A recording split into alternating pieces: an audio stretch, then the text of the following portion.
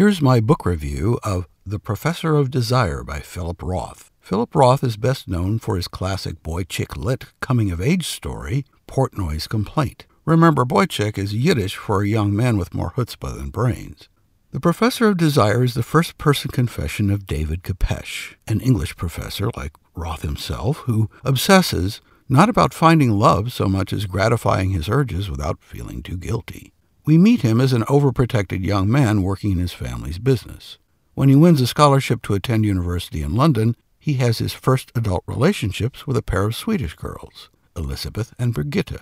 Ideal as the situation might seem for a man of his age and lusts, he's miserable. Elizabeth moves out because he's inconsiderate. Birgitta stays and is more than willing to please, but her eagerness turns him off.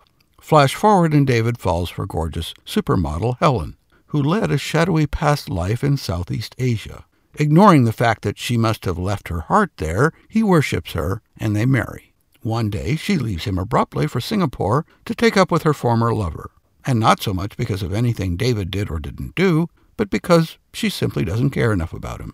Now entering his 40s, David takes up with Claire, a sweet shiksa from New England, a caring, sensible woman, and the relationship is too good to be true.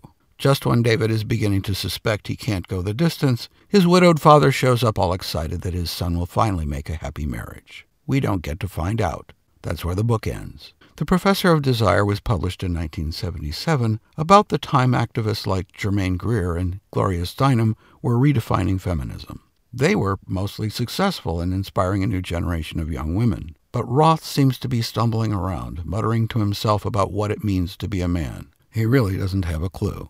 For Boy Chick Lit, I'm Gerald Everett Jones. My series of humorous Boy Chick Lit novels is The Misadventures of Rollo Hemphill. And you can catch these podcasts at boychicklit.com.